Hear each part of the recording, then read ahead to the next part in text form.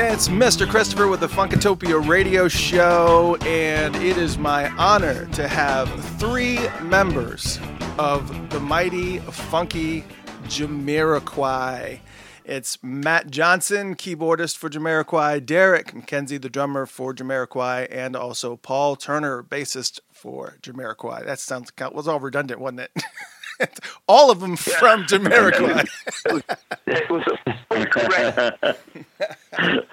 Hey guys. Hey guys. So let's start. The wonders of modern technology. Exactly. I'm not exactly sure who I should start with. Oh, out of the three of you, Derek, I know you've been with him the longest. You've been with him since what, 94, I guess. Yeah. Yeah. So it's January 94. Yeah. And that's actually when I came on board. It was actually a friend of mine had a guitarist for a band. He got Emergency on Planet Earth, and I was actually 93. But he came to me and he said, "You need to hear this because this is really completely and totally up your alley." Me being a Prince fanatic and liking the whole jazz funk and brand new heavies and all this stuff. And cool. He said, "You need to hear this," and I popped it in, and I was like, oh my gosh, this is amazing. So fantastic. And we're definitely going to get to you, Derek, because I want to hear some of the stories of some of the things that are coming. Well, I really want to talk about some of that history from back then, the 90s, because that was like right on the cusp of Jamiroquai coming out and just kicking out into the ether. But right. Matt, you came on board in about 2002, and you replaced Toby. Yeah. You replaced Toby, and I did, yeah. So, and I'm kind of curious as to what the whole process is. You know, how you met J.K., how you went into the whole, I guess, the interview process and the rehearsal processes and everything, and how exactly you got involved with Jamiroquai. Right. Well, actually, Derek was the one that got my number. I mean, basically, these guys were auditioning. They were doing a couple of days auditions. And I'd recently, just before that audition, I'd auditioned for another band, an artist called Miss Dynamite. And in that band happened to be Simon Katz and Stuart Zender, who were early members of Jamiroquai. And I think in the end, it was for a second keyboard player. In the end, they didn't need a second keyboard player. But they obviously liked my playing, and they when Derek was looking for keyboard players, I think Simon Katz gave him my number as someone good to try out. So then I just learned the tunes, turned up. Funny enough, I knew Rob Harris, the guitarist from the band, anyway. I'd known him from years before. But yeah, I just turned up to audition and got the gig, and then a week later we were on tour around Europe in the arena stuff. Yeah. Well, and you started doing a lot of writing with Jay. I mean, I guess starting before Automaton, I guess. But, well, I mean, how is it when you're a writer and you're creating music? Because I know you also had involvement in the album previous to that as well. But how is it as a writer to be in a situation where all the material is already written and you're just kind of just following suit? And how difficult was it to really kind of get into the writing process and actually become a co-writer of sorts in this band? Okay, yeah, it was an interesting question. I mean, playing other people's material, I think in this case it was really easy for me because to give Toby his credit, I always really liked his parts and the sounds that he used. It was my cup of tea anyway. So I've always enjoyed playing his parts because I just think he came up with some great parts with great sounds. Mm-hmm. So that's always been cool. But obviously I always wanted to put my own stamp on things. But with Dynamite and Rock Dust, I had a fair bit of input because Jay sort of used me to come up with the chords for a lot of those songs. But it was really only when we got to Automaton that I think I had a chance to really collaborate with Jay on more of an equal footing. So there's a lot of me in that record because that was very much compositionally wise. That was me and him sitting in a room and really working it out. So that's been a good thing for me to finally feel that I kind of could collaborate with him in the same way that Toby had early on, with those classic albums that they made together. Kind of tell people about Jay's style of writing, because people just think that he's just the face of the band and just a guy who wears silly hats and dances around. But there's a lot more to Jay than people probably realize if they don't get there's into more? it. Yeah. Wow. Yeah, you must have him. I don't know. The voice from behind the curtain. Sorry. You can't expect me to be quiet all the time. Show people tell people about some of the deeper elements of Jay. Let's go there. He's a very creative guy. I mean, he doesn't play an instrument, but he'll always come in with some little idea, and he'll just sing a little riff to you, and he'll have some melody, and it might completely change from where it started. In fact, normally it does, but there'll be a germ of an idea that he'll have, and he's very good at sort of sitting with someone like me and chipping away at something until he can get the sort of things that he gets turned on by, and then he starts coming up with stuff. He's very much, I suppose, comes from the James Brown school of things, where he'll just going to say that, yeah. You know what I mean? Just singing something, and you kind of got to interpret that and try and turn it into something that you think makes some sort of sense. But what I like about working with him is because he's not a musician in that sense, he can come up with quite unusual ideas that really work in a cool way. Mm-hmm.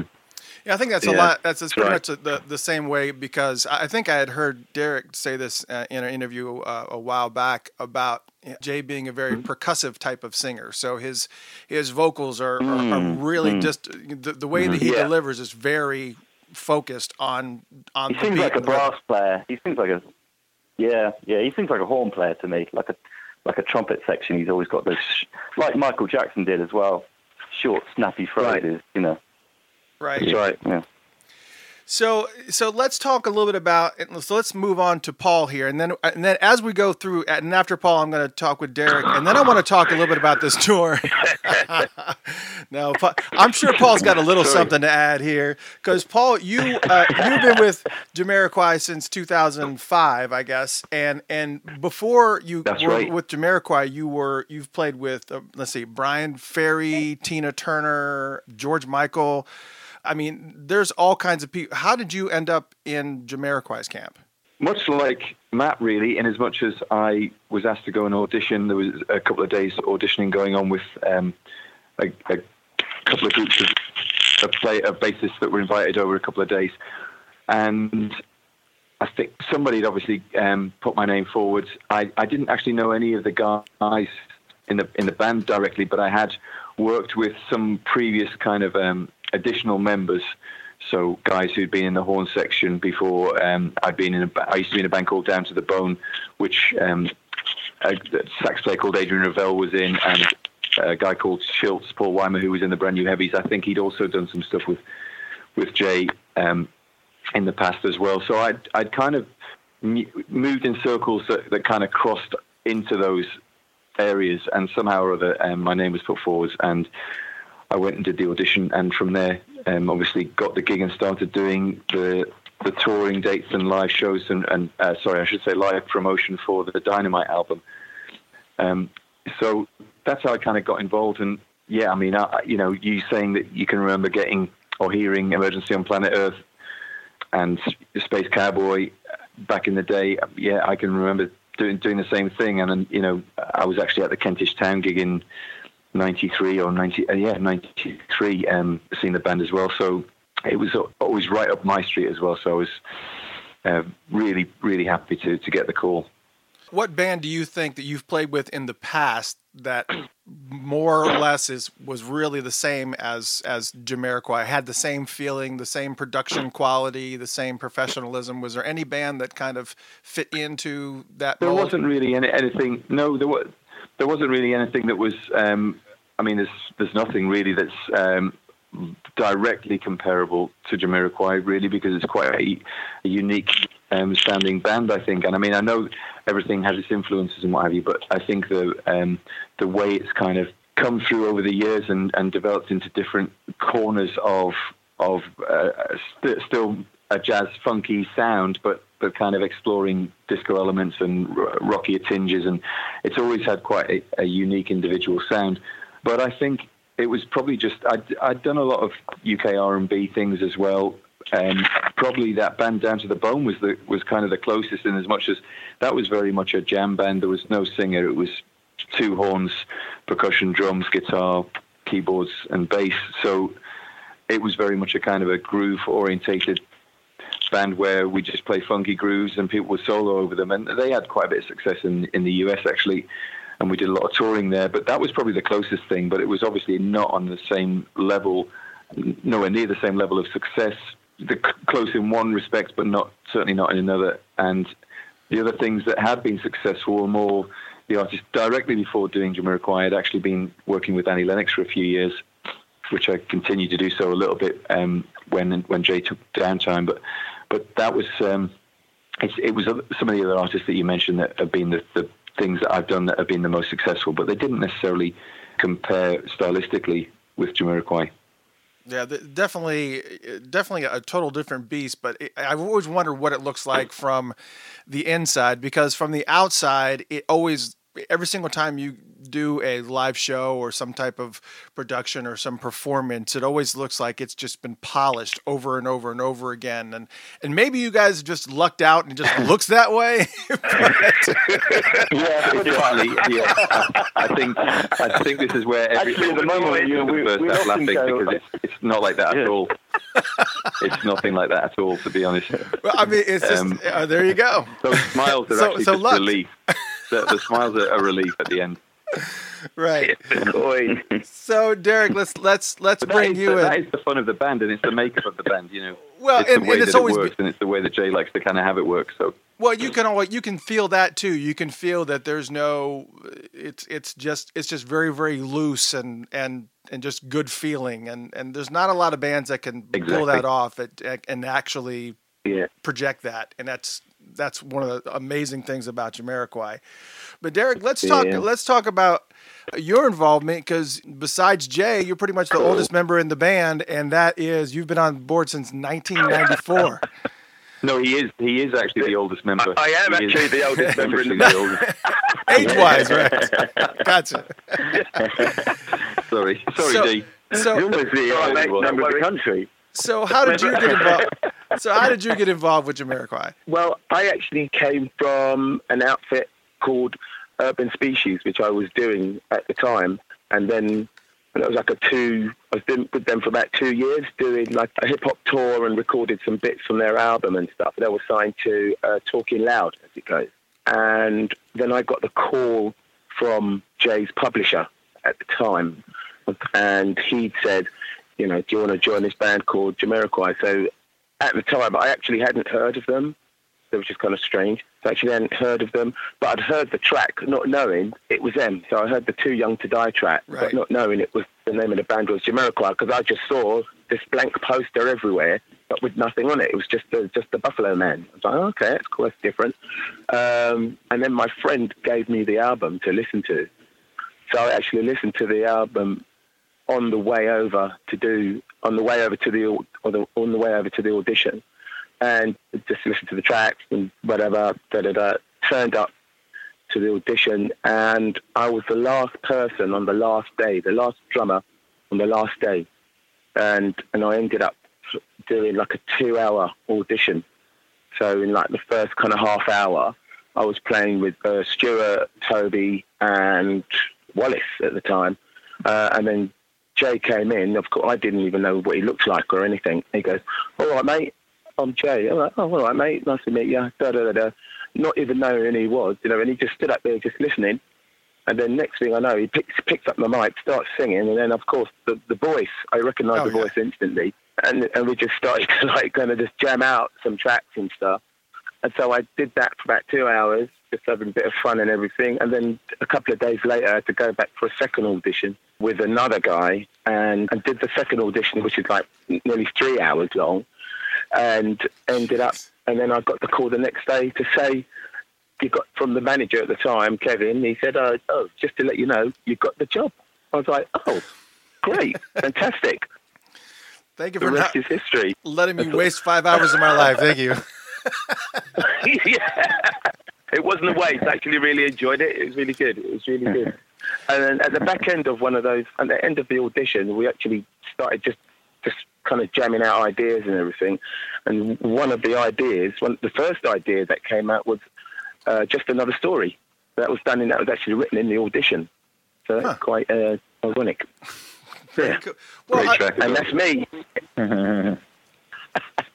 So I guess you'd probably be the best person to answer this question. Was, when you listen to albums, even 3 albums removed from Emergency on Planet Earth to, even where Jamiroquai is now, what is your feeling towards the raw, full instrumentation sound as opposed to the more techno leanings that Jamiroquai had taken increasingly over the years? Well, what happened with myself, what happened was that I was kind of always been brought up to that kind of disco funk kind of vibe. That's what I listened to anyway, prior to Jamiroquai. So I listened to Patrice Rushen, Donald Byrd, Johnny Hammond, but then also I listened to like kind of acid house and more kind of mainstream dance stuff as well. And what I wanted to do was bring that influence into the band. And I think it came across more in Traveling Without Moving, to be honest. That disco-esque, I suppose, kind of feeling. And it's kind of transitioned more as I've kind of got more into dance music. I've kind of wanted to do that, which now Matt has kind of Matt's done really well. He's done that hybrid thing of mixing drums with electronics, and getting the sound really balanced, really well. So it comes across, really, really good, and even live, when we play the tracks Automaton and even some of the older tracks, Cosmic Girl, Emergency and stuff, we use kind of hybrid sound, so it's a cross between acoustic kit and electronic kit. And I've always wanted to do that, bring that across from years back, but it's always been a difficult thing.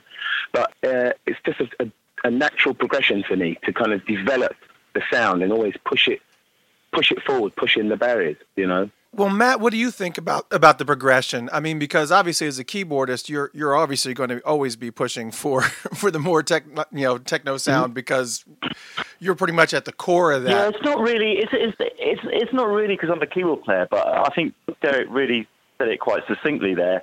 It's like you have to keep pushing. You can't just do the same thing year in year out. Right. And if we made an album now that sounded like Return of the Space Cowboy, everyone's just going to slag us off, like, oh, look, they're just trying to do what they did 20 years ago, but they're all older now, So I think any decent artist can't just stay in that so-called classic period. They've got to just keep pushing.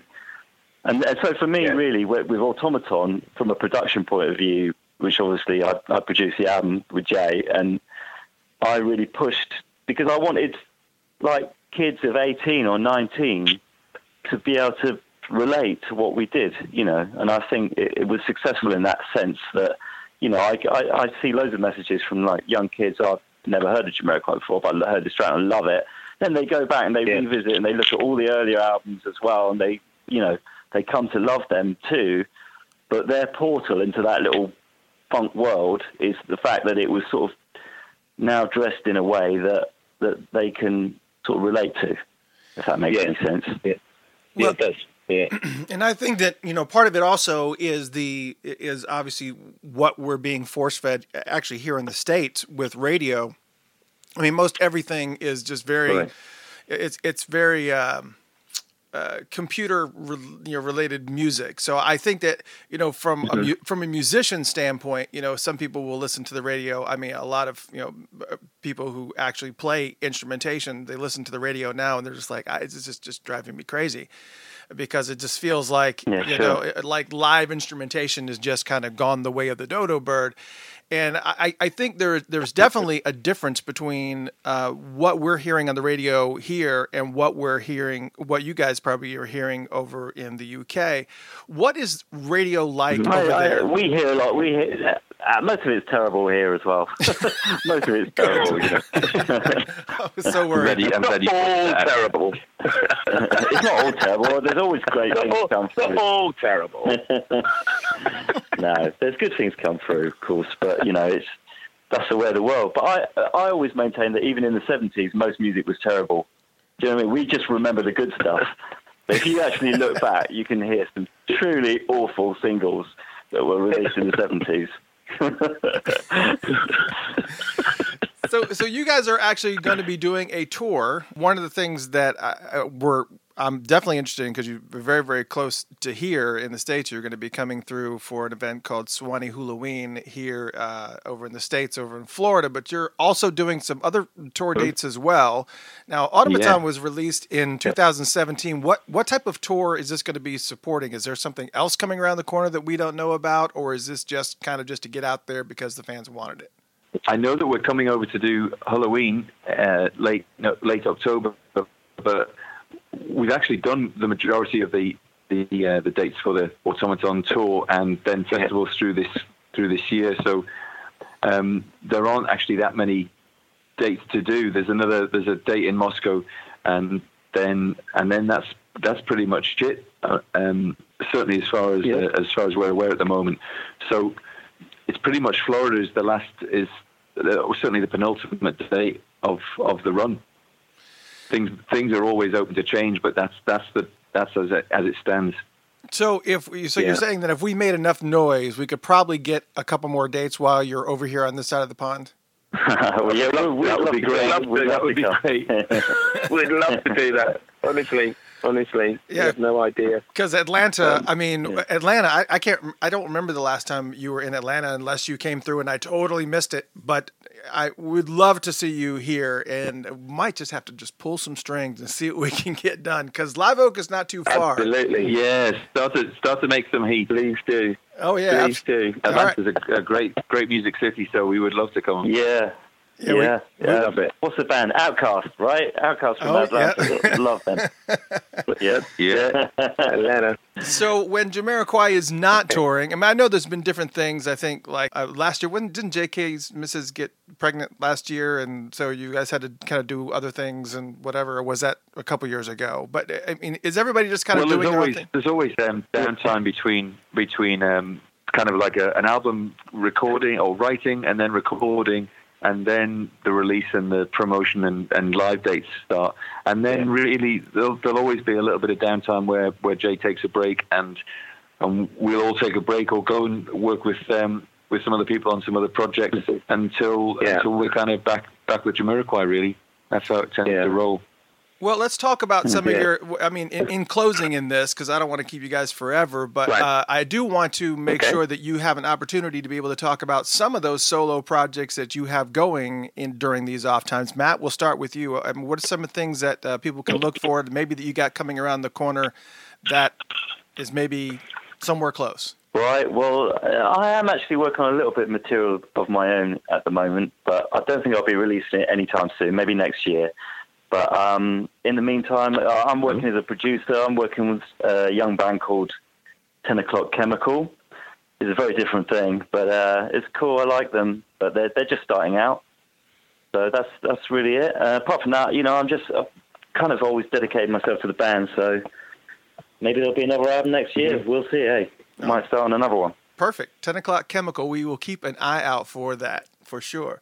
Derek, what do you got going on? Yeah. Well, I will be, because I DJ as well, so I will be playing at the live, the Halloween. I'll be doing a silent disco after we do the gig. I'm doing a silent disco after the gig, which is going to be fun. Right? So I'm so everybody come along to that, put your headphones on and let's have it. You know what I mean? And I'm also working with, and I'm into the DJing and dance music and electronic stuff and all that. So I'm working with a couple of producers. One guy's called Steve Mack, who's based down in Brighton in the southern part of England. So I'm going to be doing a new disco project with him, mixed with some other elements as well, kind of world elements as well. And also working with a producer called Richard Earnshaw, who's like a soulful house, deep house producer as well. So nice. Like two projects I've got going on and working with various singers as well, and just I'm getting out like an EP and an album. Fingers crossed for next year. Fantastic. So that's me. So far, 2019 is looking pretty good for Jamiroquai fans. If you really pay attention and you follow each individual members, you guys each have something going on. Paul, I don't want to leave you out. Yeah. What do you have going on? Earlier this year and a little bit last year, I did some recording with Andy Taylor for a future Power Station album. Wow! And I know there's some live work planned for that next year, so that could be fun. I've got I do a band when I'm not with Jamiroquai. I play in a band called Brother Strut, which is like a kind of a jam band, soul kind of influenced jam band, which I kind of dip in and out of and enjoy doing. And I've got a little bit of stuff that may come up with Brian Ferry. So, well, it's kind of we'll have a look at the Jamiroquai schedule and see how it all kind of pans out. But I think the main thing is from all of our perspectives is that we love to play and kind of be involved with music, and it's it's healthy to kind of always be kind of keeping your ears open and your kind of just being involved in stuff, because it's good for your soul. So yeah, that's what we endeavor to do. Yeah. Well, I greatly appreciate all three of you coming out and hanging out and spending a little time with us and kind of letting us know what's going on, and really excited about some of these side projects that you have going on, and definitely excited that you are coming to this side of the pond to Live Oak. Unfortunately, I'm not going to be able to make that one particular show, so that's the reason why I got to push for this Atlanta show. I have to push for it. Yeah. Okay. That's all on you now. So I want to have to reach out to Umi and try to get this fixed, or whoever I need to reach out to. You need to do that, Chris. Yeah, please do that. Honestly, please do that. All right, gentlemen. Well, thank you so much for your time, and we'll talk at you later. Ladies and gentlemen, Jamiroquai is in the house. Thank you. Thank you. Take care. Thank you for having us. Take care. Bye-bye.